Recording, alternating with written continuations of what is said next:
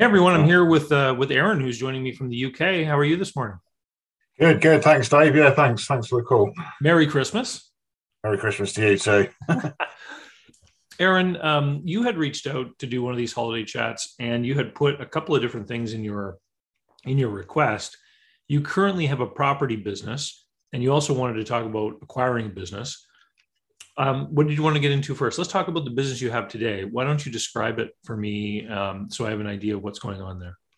Yeah, no problem. It's probably something that you've not really heard much about before. So I started in property in 2000. I was in the building game before that. I kind of got on to do other investment stuff in property, but so just to tell you about how I started, because that's what I'm still doing today, which is buying shared houses or buying houses and then splitting them up into rooms and then renting them as rooms. I'm not sure if you have that in Canada or the US, but We it's we pretty call it popular. rooming houses over here. Okay, right, yeah, yeah. So here they're called HMOs or shared houses or whatever. And now they're like licensable if they're over six people. There's a lot of regulations come in. Um, so I have like 30 rooms in the local town next to where I live, and it's all of a sudden become quite a good income because of the way the benefit system works. So we're helping homeless people, rehoming homeless people, and it's always had its challenges. But because of the money's gone right up, we tend to get about twice as what you get on the open market at the moment. And because since I've been doing it about 20 years ago, every man and his dog does property and rents rooms out now, but there's no competition for what I do, which is Mm. deal with these people, which are quite difficult to deal with. Um, so I've just finally got the management sort of half, sorted out. And as we were just talking about, the this situation for me has always been having staff, and I've tried to have just one person doing all the work, which doesn't really ever work because, like you said before, they have too much value, and they're like a superhero that you're trying to find this person to do everything, and it's not possible usually to find that in a person anyway, an employee. And then of course also they have they value themselves very highly, and know that they're indispensable and start causing problems, which I've had a lot of for the last three So managers. let me ask a couple questions because I want to make sure that I'm clear about what we're talking about here. So you're not just letting out rooms to individuals. That you have to have an employee there because there's some sort of social program component to this where you're helping Not really. people. No, I just try to take a step back from the business as much as possible. So Okay. they're just let on normal tenancies, but because there's 30 rooms over five properties, it's just letting people in, doing repairs and maintenance, which is ongoing and on and always. And it could be like go and meet some electrician there, or the council's going to have a visit, and that's a lot of You're visits. talking about one person kind of acting as your manager across the five Yeah, properties. Okay. yeah. All right. I understand. Yep. Yeah, and that's where I mean, like, that's in the past. So it's like some sort of superhero that can use Excel, that can do accounts, that can do bookkeeping, that can then go out and is prepared to like move rubbish around and take it to the dump and all that type of thing. Very, very difficult. I found someone, and he was around for a few years, and he was quite young, but I was always constantly correcting him, showing him what to do, and it was like having an apprentice, something like that. Recently, because I've had a lot of problems with those types that situation, I've tried to split the job up Mm-hmm. into what a letting agent might look like, where you've just got people in the office. I've got a very good Filipino PA, brilliant, who I got for a property person, so she trained her up to a certain degree, and she's able to manage everything on Excel, all the rents and bookkeeping and more. Just carries on, finding people on Facebook in the local area for repairs and things like that. So that's worked out really well. And then I've got a lady in Leeds that I've set up a housing company to house homeless people direct from councils. She was already doing it anyway. And hopefully after Christmas, we're going to get it properly launched with the website and everything, so that we're actually then getting paid from councils like she is at the moment, to take people from the local councils. So Okay. pretty much it. Yeah. So And so, since you divided things up from trying to have that one superhero manager into these different roles, it's been more successful for you. yeah, sorry, I forgot to mention I've got one guy on the ground who's a repairman, and he's doing signing paperwork and doing everything that needs to be done on the ground in terms of repairs and so on. And I think I've been sort of quite lucky in the fact that he's not your average plumber. He's a property maintenance guy, so he's good with apps and computer, like reasonably okay with computers and printing things off and not getting miserable and pissed off and buggering off and not coming back again like a lot of trades. It's still going quite well. So I've got those three people, and then I'd like to maybe my hope would be that I can try and either build on this and then buy more businesses. And I think that was one of the questions I asked you, wasn't it? You talked a lot about this guy maybe that you used to know or bought businesses through you, that was able to manage multiple businesses because he was trained in that area because he was a manager for a large company. Yeah. So the guy I mentioned before, his name was Tony, and he was a VP within a pretty large company, had many department heads reporting to him. And the way that he did it is he created a standard, some people might call it a dashboard, but it was like a standard weekly report or summary of what he wanted to know about that department. And so within his role as a vice president, every week, his reporting managers would have this thing prepared, and they might talk about, have a brief meeting about it. But that's how he kept an eye on what was going on in all the different departments. And when he started to buy businesses, he just employed the same strategy. He had managers in the businesses, but he created these weekly dashboard reports, and it allowed him to see what was going on in the business, and whatever was important for that business. So, number of inquiries, number of sales, number of tickets, average ticket, what at what point are the receivables right now, or the work in progress, based on the type of business, what it was. And then, so he was still working his vice president job, and he acquired 3 different businesses, and he would spend his Saturday mornings just going through these reports, and then call his managers if he had to, and talk about what was going on. So it sounds like you are sort of getting into that groove with what you're doing, because now you've got several different people who are doing different things. Your maintenance guy, how do you manage his efforts? Do you have like a work order system that you have set up where there's like jobs and then he does them or something? No, and I'm sort of kind of wondering, I've only just taken him on in the last sort of few weeks or about a month, and I was sort of testing him out to see what he's like. But I can already see, which is always the issue, that he's not doing the hours that he says he is. And of course, how do I stop trying to make sure of that? And I said to him in the very beginning, he's got to stick to the system where you use Telegram, just purely a messaging system, just for when you get to the job, take a picture of the front door, take pictures of what you're doing, and then take a picture when you leave and explain the problem, and we can file all that. And my bookkeeper knows exactly which property the work's been done on, and that's what I need. And he didn't want to do it. And then he sort of started, I said, you've got to do it, otherwise it won't work. And then he's started to do it. And I can see that he spent 2 days doing smoke checks, which should have taken a few hours. It's sort of not really working. So that's where I'm at with him. And it's also where I'm at with the lady in Leeds who I'm starting this business with. They're not trained managers, or they're not trained in big reporting, if you like.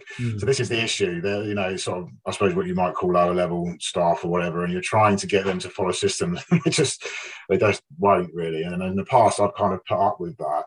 But the question is how much you put up with. And then, of course, for me in the past, it's always been where I'm relying on this one person. I can either train someone up new or just put up with what I've got, sort of thing. So, yeah. So your handyman, are you paying him on salary or by wage? By the hour. Okay. And I'm just Telegram is it just a communication app? I'm not. It's like WhatsApp. It's just like WhatsApp. It's just like WhatsApp. Okay. Yeah. So we just use that specifically for that. I'm wondering if maybe there isn't a better tool for you, some kind of work order management tool. Yeah, I was having a look. Yeah. And here's why, because if you had a tool set up for your business where you could have different work orders going in, you could have your handyman, like the person who is managing the flow of the work orders could send some of these jobs to your handyman, but maybe there's a job that gets created for repainting a whole apartment, for example. Well, maybe that job goes to a painting firm. Maybe it goes to somebody else. It doesn't go to him. And if you start to use that kind of system, then you can start to attach the individual costs of those jobs to the buildings. So it'll keep your bookkeeping straight. But you're also building out the ability at the same time to then start having clients who own buildings that are getting you to manage them. Because then you can, if you create a work order attached to that, Mr. Smith's building or something, then all of a sudden at the end of the month, you can reconcile with Mr. Smith and say that they used 3 hours of your handyman's time. And so then you can start to grow the business you have, not just with your own fleet of real estate, but by adding other people's properties. And, when I owned properties, I had 2 3-unit buildings and a 4-unit building. And when I started off, I was a single man with no kids. And I did everything. I did all the painting, all the drywall repair. I tried to fix toilets, even though I'd have to run back to the hardware store 3 times and talk with the guy there. And, it would take me all afternoon to fix the toilet, which was just ridiculous, but I didn't know any better at the time. And then I got married, and then I started to have children. I just didn't have the time. So the first thing I did was I started to try to use subcontractors on my own. So when there was a plumbing problem, I found a plumbing outfit who was willing to call my tenants and make their own appointments. And I thought, wow, that really removes a lot of burden from me. And so they weren't the cheapest, but they would call the tenant, they would make their own appointment, go over there, fix the problem, and I would just get a bill in the mail. And I thought, this is really great. I can do this, And so I started to build out a series of these subcontractors, but I was still the human router.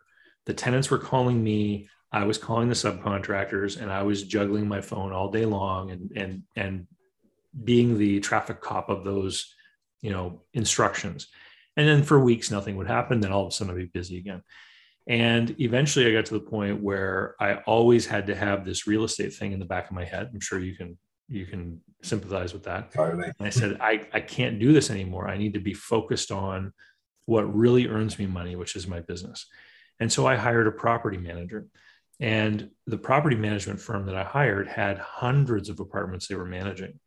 And what I observed from them is number one, they had some kind of software where every month I got a report showing each building, how much money came in for each building. And then it had work orders attached to my property, and it had different codes for suppliers. So I could tell that it wasn't the same person doing these different things. So this firm did have a handyman on staff, but they also used plumbers and electricians and painters and roofers and all these other people. And so I would get this report, and it would show, 4 different service calls with different supplier codes and what the charge was to me.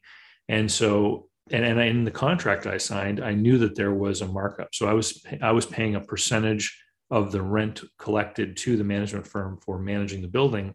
And then if they hired a plumber for $100, they might bill me $110. So there was a little bit of a markup in there, again, because the client, the building owners that were having more work done were obviously more work for them, and they were paying more of this company's revenue. And so to me, that was just like, oh, that makes a lot of sense. They can now grow to an unlimited number of properties that they're managing. And when they have so many jobs for plumbers, they're just going to take on more plumbers as suppliers and start issuing these work orders to different outfits. And that, I think, would be and I don't know the name of the software, but I'm sure some Googling, you'll be able to easily find that kind of solution. That kind of tool, I think, is going to be something that you want to do. And I can imagine that on the other end of that tool, there's probably an app that your handyman would have maybe, and perhaps he's assigned 4 different tickets for the day, and he'll have to go into the app to start the ticket, put in notes, or maybe take a picture and then end the ticket. And that app may also use geo tracking. So you might be able to go and see, he was there for an hour, or he was there, then he left and he went over here. Where's that? Oh, that's the hardware store. And then he went back. Right. And so you could see like he was working on that problem. We'll have to use that if it doesn't work, doing Telegram, then we'll have to find something like that. So I think that there's definitely probably a better tool out there. And, I'm prone to trying to duct tape together free things all the time myself. Like in my own business, I use Google Forms, which people can fill out, and it goes into a Google Sheet. And I know there's a couple of things I'm using those Google Forms to manage that I'm pushing the limit of what that tool was ever intended to do. And there's a certain weakness there. And I probably need to invest in something better, for some of these things I'm doing. But that's the growing pain. But once you implement a system like that, then you should be able to grow. And you said you had one lady who was working for you to sort of assign the things. When you have the proper tool in place and you get big enough, you can then have more than one person who's doing that. And the system should be able to accommodate having more than one traffic cop sort of directing these work orders. That sounds very, very logical. Yeah, I mean, I have sort of like shied away a little bit because repairmen, maintenance people, I mean, they're all a bit of a nightmare to deal with, and they're all trying to pull the wool over your eyes. But I mean, it's just business, right? I suppose it happens in any business. But I've been trying to sort of like possibly stay away from that. It's notoriously difficult in London and around the M20, the ring road around London. It's just very hard to find decent, reliable trades. And but like you say, these companies are out there, and I know for a fact they're very successful. Property maintenance is a very lucrative business if you can get it right. Very lucrative. Why do you think it is maybe that some of these people are padding their hours? Like, do you think that there is a mismatch between what everyone thinks the labor should cost and what it really should cost? I suppose. I pay him £15 an hour. This guy, and that's what he asked for. I think like. I've got another guy as well. He's much more reliable and doesn't pad out his hours, and we've had him for a long time. But he's very unreliable. He won't turn up when you need him to, and constantly says he's got other jobs on. But he was £20 an hour, and yeah, they're both sort of like what I would call pretty low grade. You wouldn't trust them in a really nice house, but my house is not really nice houses. Or some of them are, but most of them are not. So we stick there with those types of people with these properties, and the nicer ones I do get different trades in. That's in another area. Yeah. Do they bring their own tools, or do you supply them? Yeah, they've got their own tools. I have to make sure they've got their own tools and transport. But this guy's car keeps breaking down. That's the sort of thing. Yeah. What would that fellow earn if he became a laborer in a bigger outfit? Would it be around the same, like £15? Probably about the same. Yeah, it's pretty cheap. Yeah. So and this happens quite a lot, when people say, well, what's someone's rate for consulting? And they say, well, it's $200 or $250 an hour. And people go, oh my goodness, $250 an hour. They equate that to a wage at a job, right? Here's the difference is when somebody is selling 30, 40, 50 hours of their time to one employer, and that employer is providing all the tools, all the equipment, everything needed to do the job, then we get a certain kind of idea of what labor is worth. But when you have somebody who spent all kinds of time developing their skills and abilities, and they have all of their own tools and provide all of their own transport, et cetera, and we want to come along and take advantage of their labor and all of that overhead capital investment that person has created, that's where we get the consulting rate. That's why the consultant is charging, so much more than a labor rate. And so when you're talking about a tradesperson, I know that when I had a locksmith come to my house a few weeks ago, and I called the company, and the company the deadbolt broke, and they asked me over the phone what color it was, and they sent a guy to my house, and he had it with him, the right color. And so he arrived and he looked at the problem, and he said, well, here's the problem is, this isn't mortised correctly. And he redid the whole thing, and he put in the new deadbolt, and he was here for about an hour. And I think my bill was like $150. And so what's that guy's labor rate? Well, he's a skilled tradesperson here in Canada. I mean, he might be earning, and what would he be earning? Probably 60 grand a year, maybe. So that would equate to about $30 an hour on a 2,000 hour a year. US dollars. I'm talking Canadian dollars. Yeah. So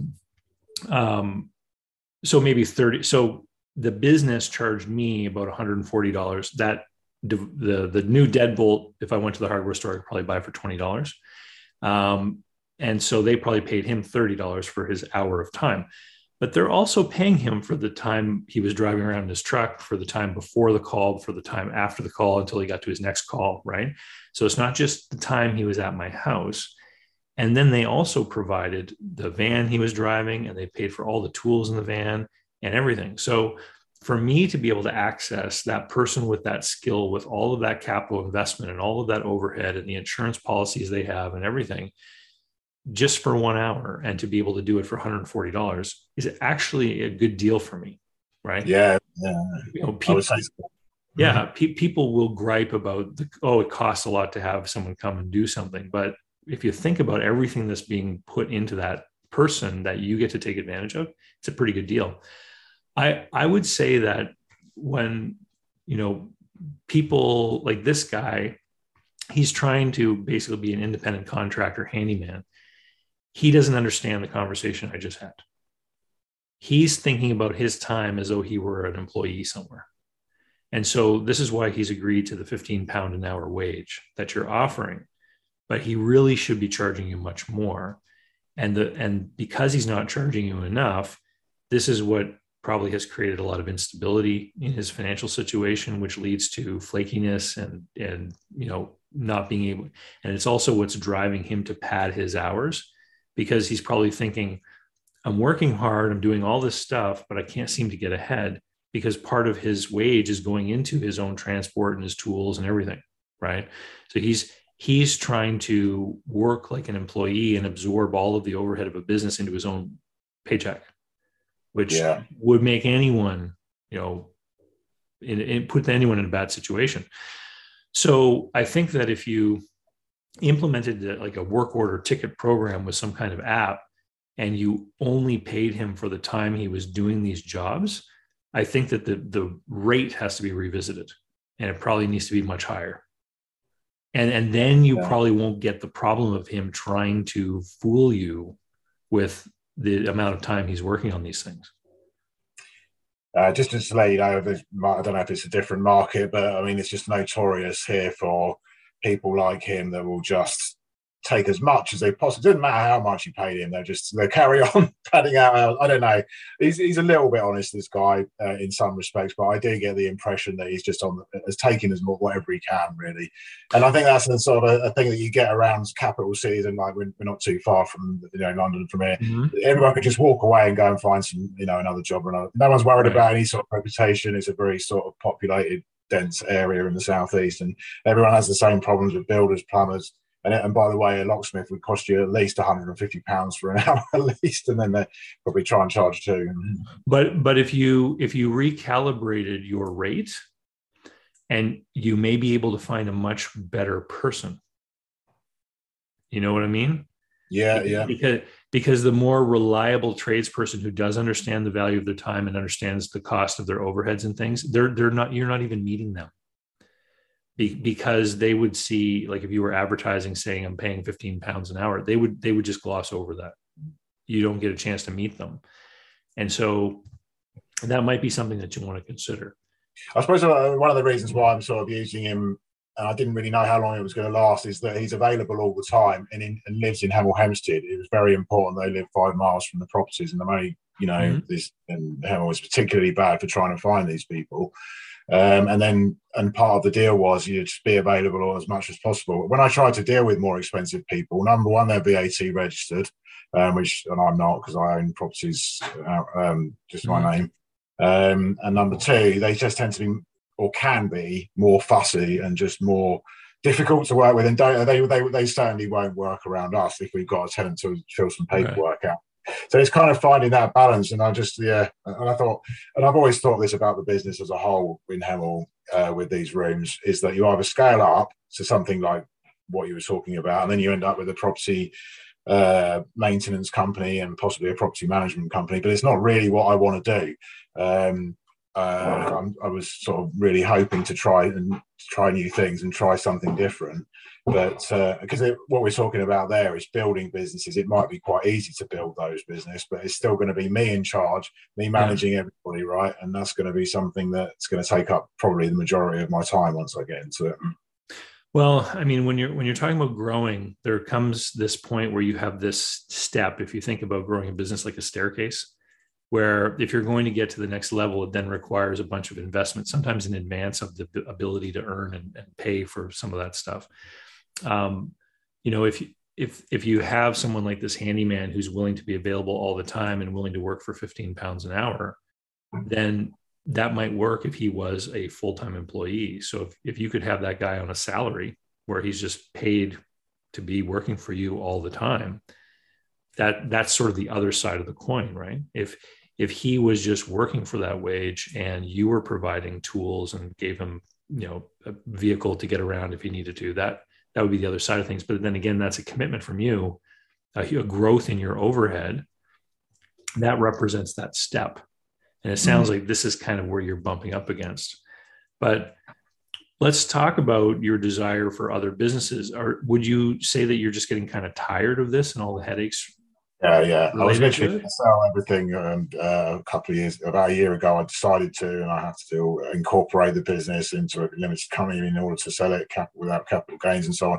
The massive step means I've got to remortgage the entire portfolio, and then that's going to be a lot of extra added costs in mortgage fees. And at the moment, I've got like pre-credit crunch mortgages, for example, so it's very cheap to run, and it's a good system. It works well at the moment, apart from the government changing tax laws. But if I go down that road, it's selling everything. And I was going to go down that road, and then they changed the rents, and so therefore I decided to keep them. And that's why I sort of contacted you in terms of what could I do next to add on to it, I suppose.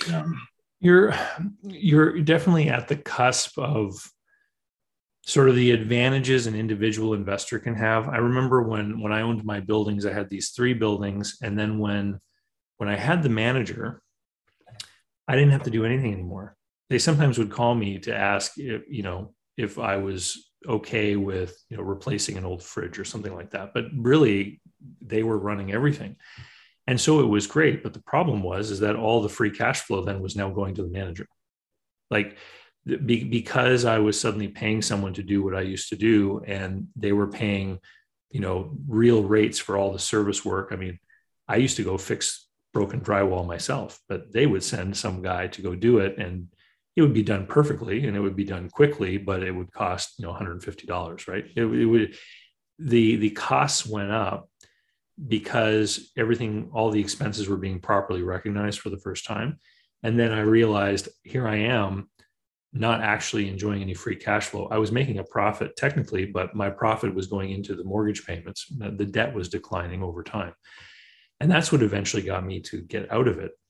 There are a lot of people out there who will have a job and then they'll buy like 1 property or 2 properties to keep it at that hobby level.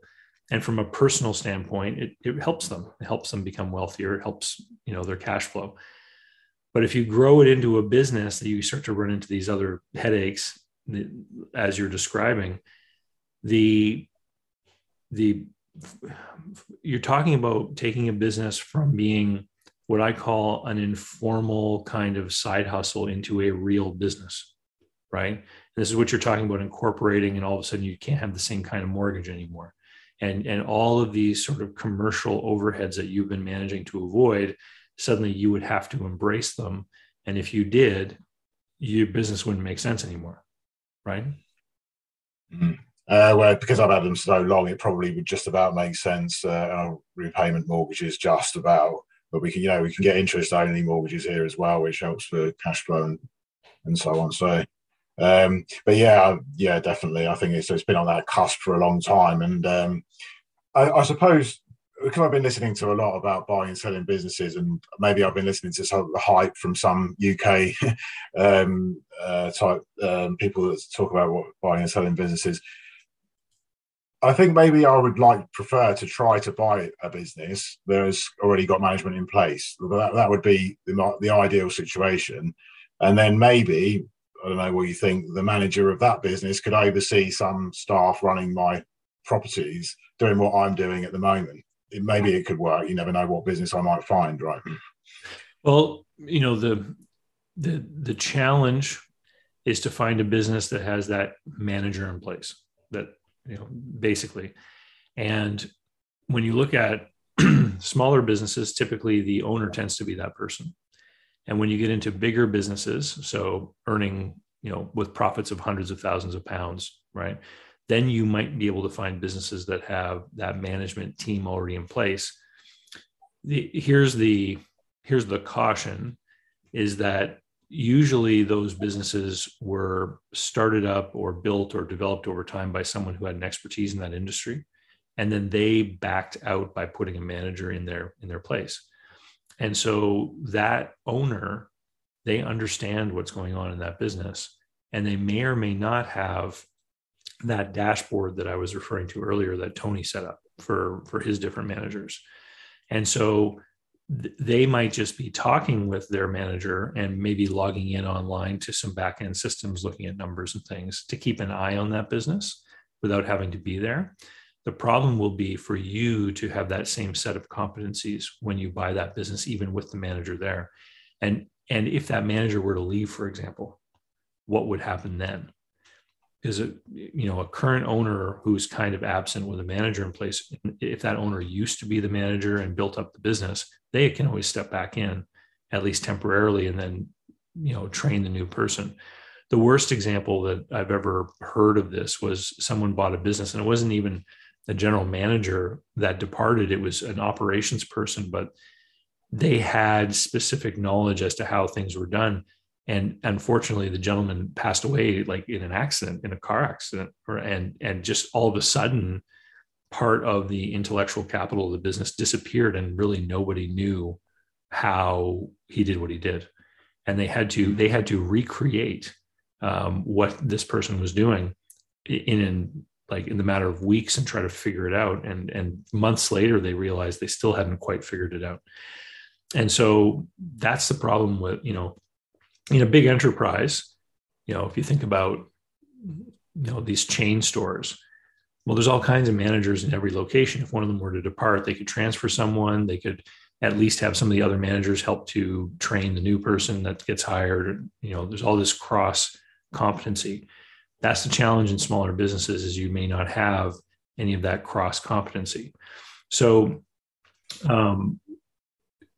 I always tell people that if this is their goal, they need to do an examination of their own history and find out what experience they have and what industries they have, to see, even if they're going to buy a business with a manager in place, to make sure that they are going to be able to acquire the needed knowledge that if they had to, they could step in and manage the business themselves. I sometimes, here's an example. And this is how I think it's done right. You buy a business, and maybe the owner is the manager. You step in and you become the manager, and you get the owner to train you. You spend a good deal of time there, maybe a year, doing that job every day. And then you build the systems and processes and learn what the performance indicators are that you want to track. You build that dashboard. Then you're ready to train someone to fill your role. And it might be someone in the organization already that's going to step up and become the manager. But if that person ever leaves, you are able to go back into it because you've actually done the job. And I think that that's the part that scares off a lot of people, because they have this notion that they can buy a business and not really have to worry much about it. I mean, that's what happens when we buy the shares of publicly traded companies. You buy the stock and you don't have to worry about what goes on over there, because that's all taken care of. But we don't get the same rates of return that we do with a private company. Yeah, absolutely. I suppose from what other stuff I've been listening to, this is maybe where it might be hype or whatever, is that you can potentially buy a business with £1-2 million turnover, maybe using little or none of your own money, and it will be profitable, or you'll be able to, or it might be running even or at a slight loss, or you can see some avenue of being able to make that that company profitable. But it may have, in the examples that I've heard, and I've heard a lot on podcasts and so on, maybe 5-6 staff or something, and maybe 1 or 2 of them need to go, and so on. You might go in and do some restructuring. And I thought maybe letting agents might be a good option for me to have a look around at, or possibly something else in properties. What someone told me that would be best for me. Maybe property development. I've done some property development. Yeah. So, the idea about buying a business with little or none of your own money, here's the issue with it, is that you are going to find examples of this being done. So it's possible. The issue is that it's not normal, and so it's not probable, right? And so if you think about those two words, what is possible and what is probable, if you find a business owner who's suddenly been diagnosed with cancer and doesn't have anyone in his family to take over his business, and needs to stop running the day to day, and you show up at just the right moment and that he believes you can run the business, they might hand over the keys in exchange for a note and finance the whole deal. I mean, that's possible, right? But it's not probable.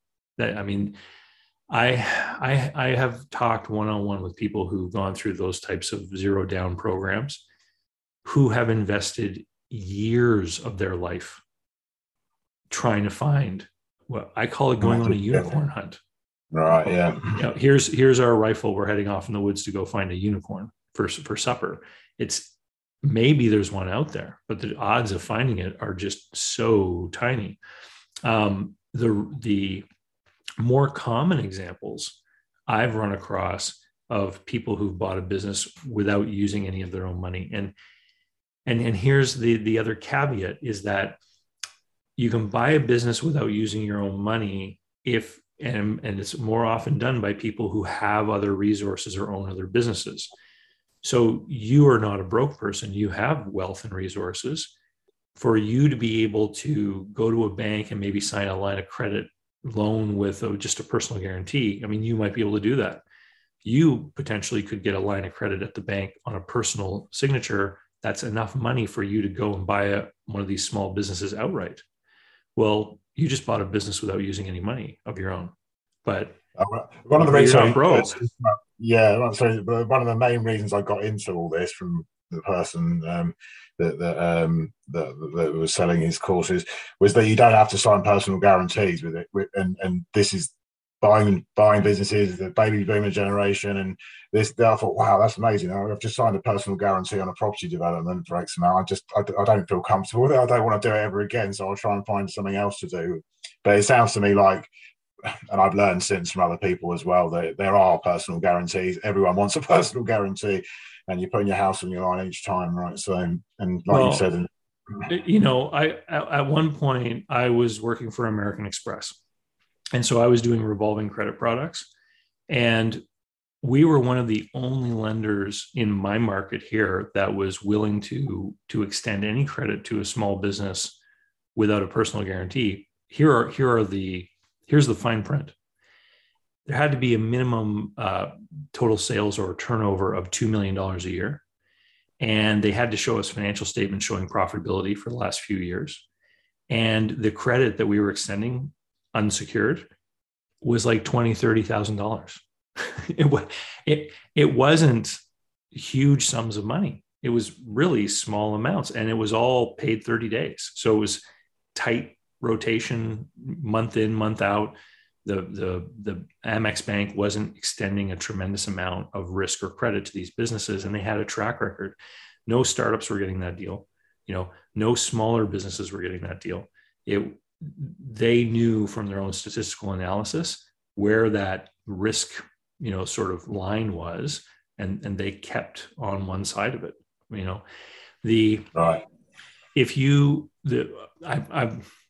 I've heard a lot of these pitches, and so the idea that you are going to use, they call them asset-based lenders. They're going to say, look, the business has this equipment and machinery or these receivables, and you're going to pledge these assets, and this is how you're going to borrow the money. The issue comes down to this is the way that a high street bank looks at equipment in a business and the way that an asset-based lender looks at equipment in a business is very different. So the high street bank is going to be more willing to look at an appraisal talking about the fair market value of that equipment. And when an appraiser or a surveyor in the UK looks at equipment at a fair market value, they're also taking into account the machinery, what it cost maybe to get it there, what it might have cost to install it, if it had to be set up and wired in and all this kind of thing. So if you think about a pizza oven, the cost of hooking it up to the gas, that's part of the value that the pizza oven holds when it's in the pizzeria and you want to use it right there to make pizza, right? And so those lenders are looking at the business. They're seeing that there's a positive cash flow. They're seeing that you have the ability, if you own the business, to make the loan payment. They're going to take the collateral because it helps to protect them. But their loan decision is not being made about the collateral. Their loan decision is being made about the business, your experience running that kind of business, and whether that you can demonstrate that there's a really good possibility that you are going, or probability that you are going to pay those loan payments. Bankers don't want equipment. They want the payments, right? When we get into the world of asset-based lenders, we're literally talking about the pawnbrokers of commercial finance, okay? So, if you think about a pawnbroker, you go in there with, a gold ring or something.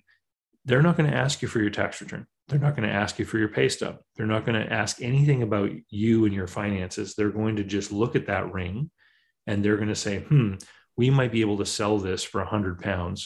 So we'll make you a loan of 40, right? And then they're going to hold on to it. The difference is the asset-based lender, they're not going to hold on to the collateral. They're going to put a lien on it. They're going to register security. You get to keep it. But the asset-based lender's lending decision is going to be based on the value of the thing. And so this is why companies that get into trouble as far as earnings, they often have to turn to those asset-based lenders. And so when you look at a business, if it's a good, profitable business, then it should have some degree of goodwill, which is a value over and above the value of the tangible assets in the business. If you went to a regular commercial bank, they might be willing to lend you 75% of the value of the equipment, machinery, inventory, or something like that. Let's just use that as a benchmark. Well, then where is the money going to come from for the balance? Some of it will be expected to come from the seller. Seller financing is important to balance the risk between buyer and seller. But banks, when they look at a deal, they measure risk through something called a debt to equity ratio. They want to see that you've got something to lose, or your partners. If you're not bringing any money, maybe there's a group of people buying the business and some of them have money. They want to see that there's going to be some financial stability in that business. So they often look at a debt to equity ratio. And one rule of thumb, which I've discovered is kind of global around the world, when there's no government guarantees involved, is about a 3-to-1, is about $3 of debt for $1 of equity, seems to be where most bankers in the world are comfortable. Outside of real estate, we're just talking about businesses here. And so if you've got profitability and you've got something in it of your own to lose, and often banks will want to see further resources available. If things go bad, you can put more money in, then they're going to make that loan. Again, they're making the loan under the understanding that this business has the ability to make the payments. So is that without personal? You're talking about without personal guarantees there? No, they're going to ask for every kind of security they can. Right? Because banks are not in the business of taking on risk. They're in the business of earning profits, right? So they're going to take the collateral, they're going to take your personal guarantee, but then they're also going to give you this really low interest rate, right? High street. And this is your high street commercial bank, right? And so this is where you're going to be able to make a deal for the business and have the maximum cash flow and have everything make the most sense. When you get into the asset-based lending, instead of 75% of the fair market value, they're going to say perhaps that they'll lend you 60% of the orderly liquidation value.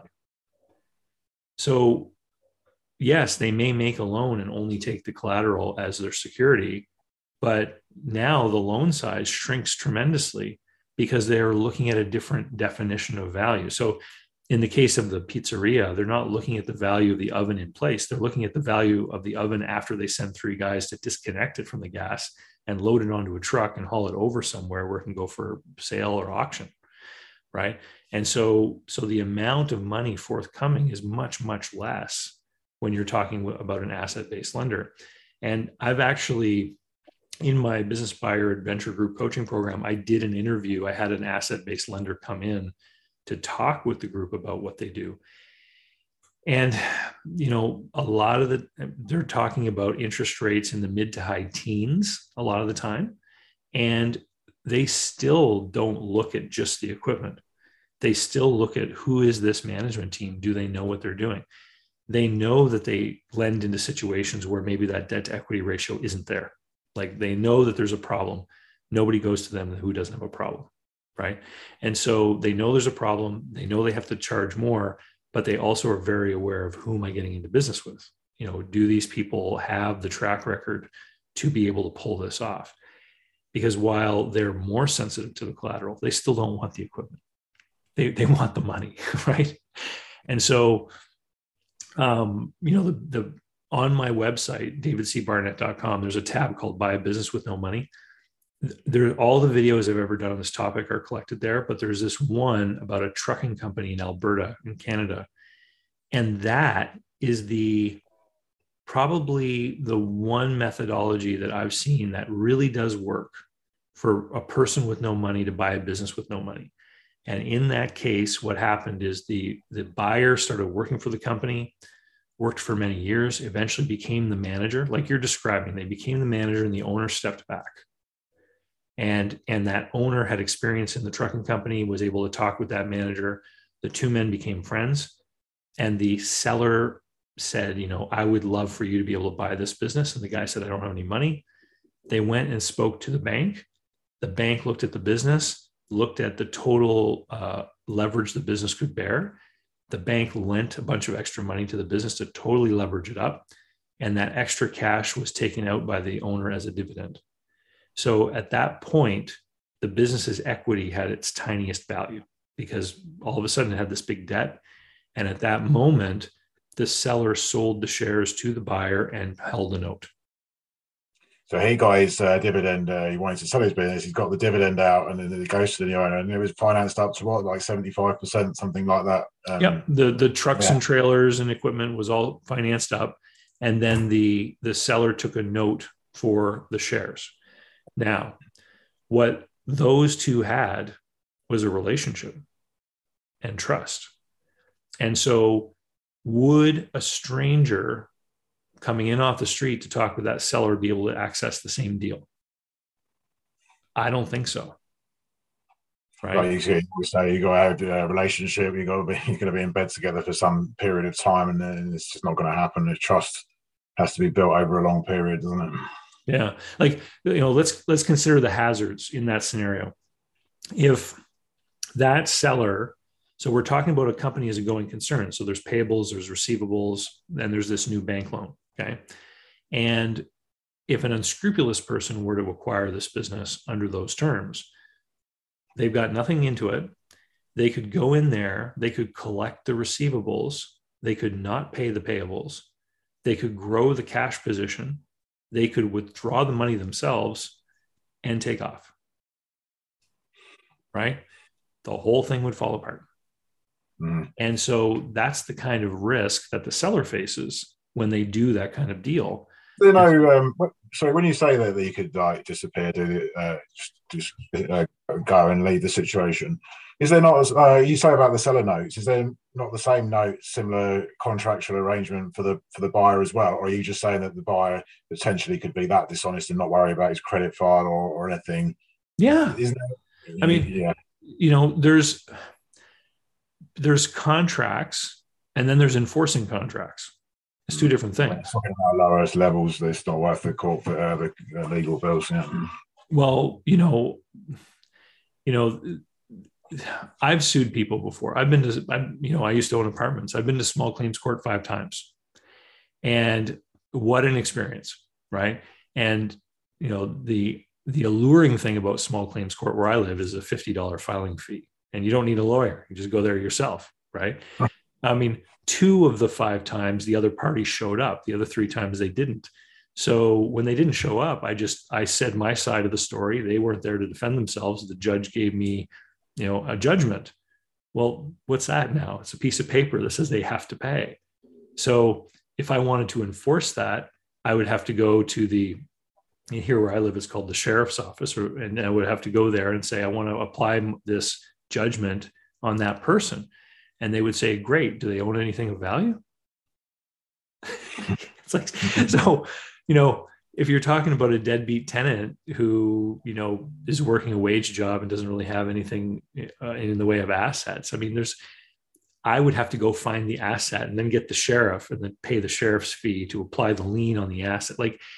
And in the case of this commercial business, the trucking company, if that scenario played out, then the seller would have to go and find them, sue them, for a case that big, you wouldn't be in small claims. You'd have to have an attorney. So you have to pay the solicitor's fees.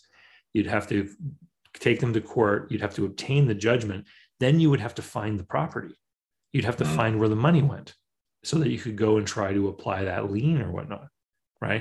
Don't you think, like someone like myself, I'm looking for businesses that because I can show my credit file, I can show properties and so on, that I might create, there's going to be it's worth it in some sense. So, I mean, what I mean is that it would create more trust than, like you say, like one of our tenants.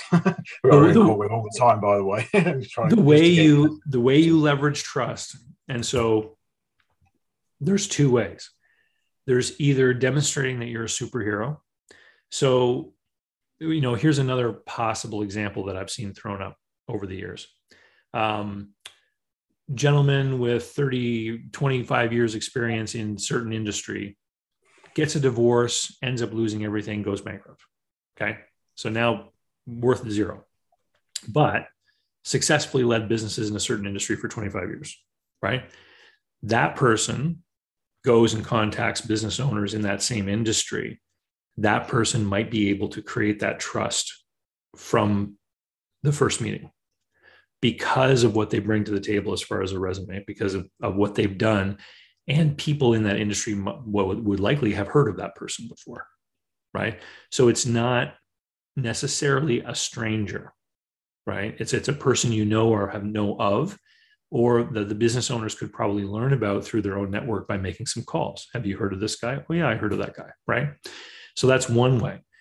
The other way is to leverage your personal network. So friends, colleagues, families, etc., in your own personal community, and then 1 or 2 steps beyond them, right?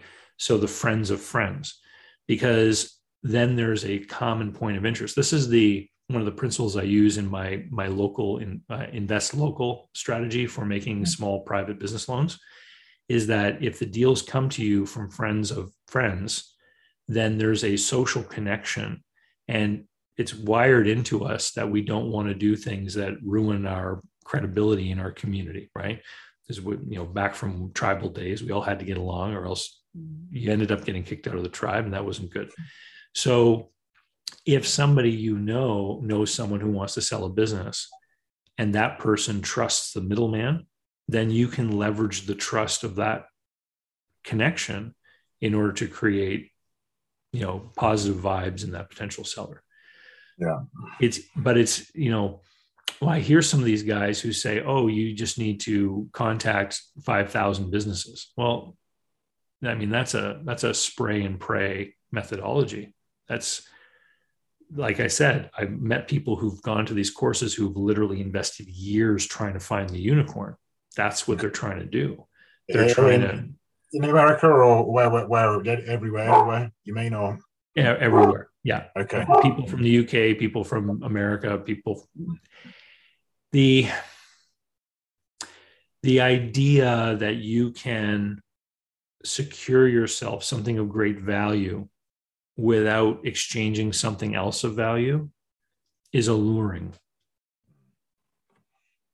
Yeah, and this is where the vast amount of money gets paid for courses and all the rest of it, right?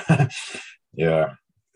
And like you say, I think that the examples that I've heard of it are exactly as you say. It's the one-off, it's the unicorn that worked for them at that right they just managed to get it, and that was it. And it's very difficult to get in reality.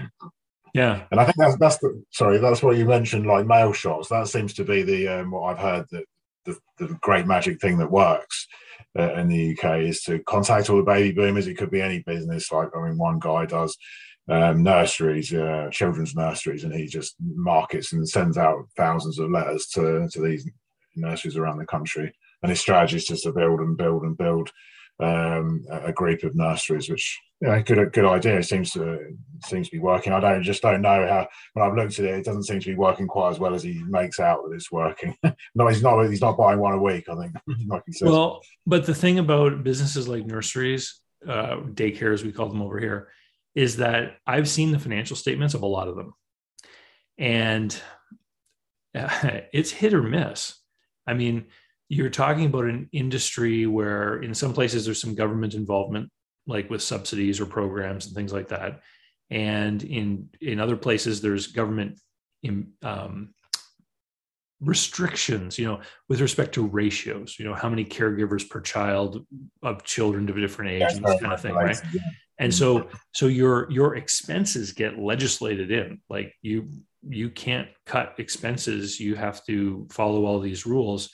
And so I've seen situations where, you know, people that are trying to run a nursery in a leased property, they barely make any money, and the owner's working a lot of hours themselves. And then there's owners who bought a building 20 years ago and opened a daycare, and they believe they have a really successful business. But when you factor in the fair market value of the property, they're actually in the same boat. They're really just working 40 hours a week to be their own tenant, you know? And because they bought the building a long time ago, they've taken advantage of inflation, right? They got that asset working for them a long time ago. But when you show them the numbers and say, you know, if you kept the building and just charged rent and you let somebody else run this business, you would be earning just as much. You know, it's some disappointing conversations for a lot of people. And so I think I know the guy you're talking about. And there's some examples that he's talked about where he, you know, talks about people contacting him who've had a rough time, particularly during the lockdown period in 2020. And these people just want to give up and, you know, give him the business for next to nothing. Well, it was probably the best alternative to closing. Right. So, I mean, to take a sector where you have a hard time making money a lot of the time, and to roll them all together into something bigger that might be attractive to another buyer. I mean, the proof is in the pudding. We'll have to see what he does. But the issue is, it's all private. It's all private deals, so we can't really ever truly know what's going on. You're never going to know, yeah. But do you think that in the UK, because that was another question I had, is his strategy is to build the business to a bigger turnover, to a bigger profit, and then you get the private equity business, and there's a different multiple that it's valued on. Does that work the same way in England as it does in the US? Because I heard you say it works the same way everywhere. Because as you get bigger and bigger businesses with bigger and bigger EBITDA profits, it becomes attractive to financially oriented organizations. So private equity group, they're money people. They don't maybe particularly know how to run in a certain business, but if there's enough profit, they can see that they can put, you know, a superhero of their own in charge. So they can poach, you know, a big manager from a big company and pay him, you know, the $200,000 salary or whatever to run that for them. So in order for it to be attractive to them, it has to be of a certain size. The whole idea of rolling up multiple businesses to make a bigger one has been around for a long time. I have a video on my YouTube channel called The Miracle of a Roll-Up Strategy, where I talk about this. The problem is the execution is in pulling it off. And if somebody can pull it off, then it can pay off handsomely for them. But here's the thing with the example that you cited. The businesses that you're acquiring, the turnover might be growing, but businesses aren't valued on turnover. They're valued on that profit. So in order for him to be successful in that, he's got to actually be creating better businesses with these businesses that he's acquiring, and it's got to be increasing the profit. Okay. Yeah, that makes sense. So it is possible. So I mean, for example, for myself, like with property, it could be estate agents, or I might find letting agents. You see them come and go all the time. So it might be a strategy that it could work like that, like care homes, nurseries. Nurseries we call it here. So you just build up a portfolio of them, and then. But how big does it need to get to? Do you think? I mean, I don't know how much you know about the UK before you're going to see a rise in multiples like that of evaluations. Traditionally, that line in the sand has been about 500,000 US dollars. So probably, 350, 400 ish K in British pounds. But it varies by industry. So I'll give you an example. I was talking with a guy who has a paper shredding business in Pennsylvania. So they destroy documents. He's got one truck. He tells me he gets calls 3 or 4 times a month from people looking to acquire his business because it's so easily rolled into one of those bigger, they call them platform businesses, because they've already got the systems and processes and everything in place. They see him as an easy add in, right? So he's being approached all the time by these strategic buyers. Not necessarily that they're going to pay him a super high multiple, but they would probably pay more for his business than an individual coming along looking to fill his shoes, right? The other thing is that the stock market valuations and the fact that you can't get a good yield on investments in the stock market is driving more money into the private equity groups. There's this podcast I listen to, so I'll give a shout out. David McElvaney, the McElvaney Weekly Commentary. He's in Colorado, and he's a money manager, and his podcast is about finance and geopolitics and stuff like that. He attended an investment conference in New York about a year and a half ago, and they were talking about private equity groups. And they had an amazing statistic that said that like 80% or 85% of private equity group investors believed that their managers were above average. Okay. So all the investors think that they're with the winner. And in a traditional private equity group sort of format, if they're investing in stocks and bonds, there's a public market for that. So we know what they're worth. So that private equity group would say, here's our portfolio and here's what it's worth. And it would be marked to market, right? They would always be able to know what the portfolio is worth. So as an investor in the group, you'd be able to track and see how well they're doing. Well, when they buy private companies, there's no market. There's no market for the stock. And so what the private equity groups get to do is they get to mark to model. So they get to create their own valuation model that says what the business is likely worth, right? But we don't get to prove that until they actually try to sell their position. Then we find out what it's really worth.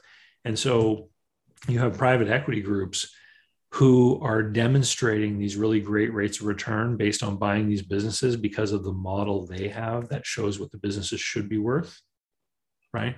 And so more and more money flows into them. And this is what's causing these private equity groups to start chasing smaller and smaller businesses. The space is becoming more and more crowded. I did a video on my YouTube channel, Chicago Bigwig versus the Pigs and the Pegs. And he was a C-level guy from a big company in Chicago, and he was trying to buy his own business. He was looking for something that earned between $500,000 and $1 million a year. And his complaint was that he was always being outbid by these other groups.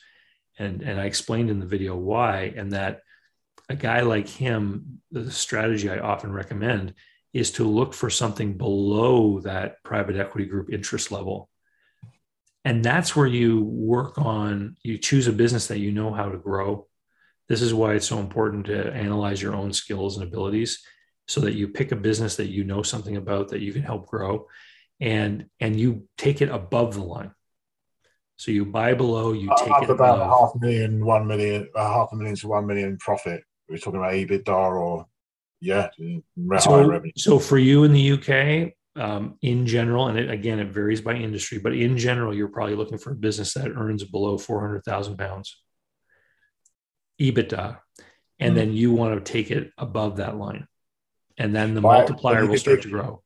And you could do that by adding other businesses, like you just mentioned, like, so say for example, a letting agent, you could then add a property maintenance company, and then I suppose this is all industry specific as well, isn't it? But you want to look at who's going to buy your group at the end. But I'd imagine that would work. Thinking about who the buyer will be is important. But I mean, there's two ways to grow. You can grow through acquisition, or you can grow organically. I mean, if you look at your own work history and you look at all the different businesses you've worked in and the types of things you were doing, right?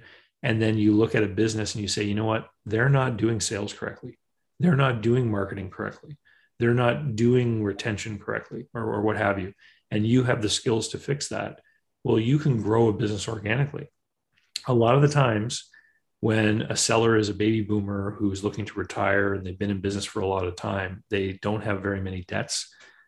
There's no banker nipping at their heels to get them to move all the time. What you often find is that prices are not being raised often enough, that processes and systems are not efficient, and it didn't matter for them because they were making a good living out of the business. So you get in there and, you know, when my ex-wife and I bought the trophy shop, the lady who sold it to my ex-wife was charging almost half for engraving fees that another shop in town was charging. I've had that podcast. Yeah, it's interesting. Yeah. Yeah. So then the question, well, you can't just double the price overnight, because now you're like, well, who our customers are expecting this pricing? But very quickly, over the course of just 2 years, she caught up through implementing some increases. Most of the customers didn't even say anything. Most of them didn't even notice. They were infrequent users. They just came, paid the bill. They didn't care if the bill was $30 or $33. It didn't matter, but it made a huge impact in the performance of the business, right? Mm. And so, sorry, just 1 second on battery.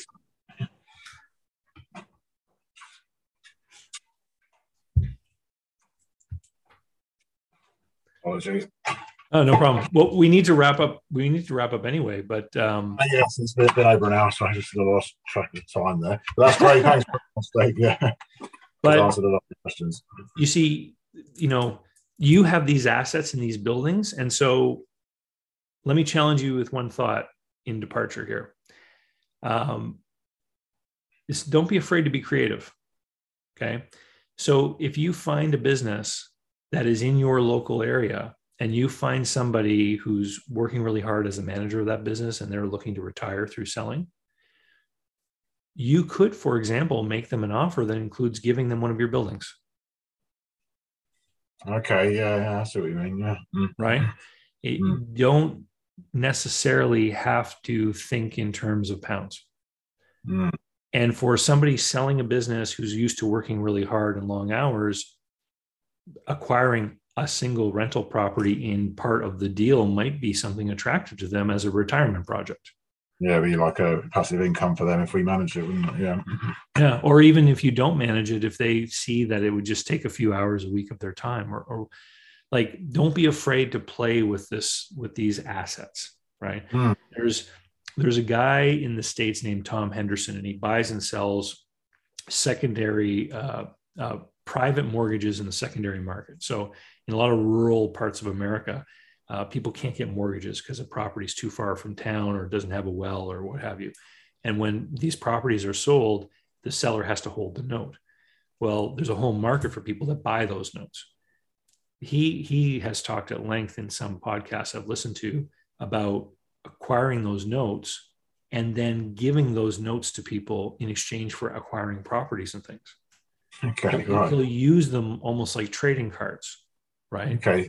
They're assets. And so your properties that you have today are also assets.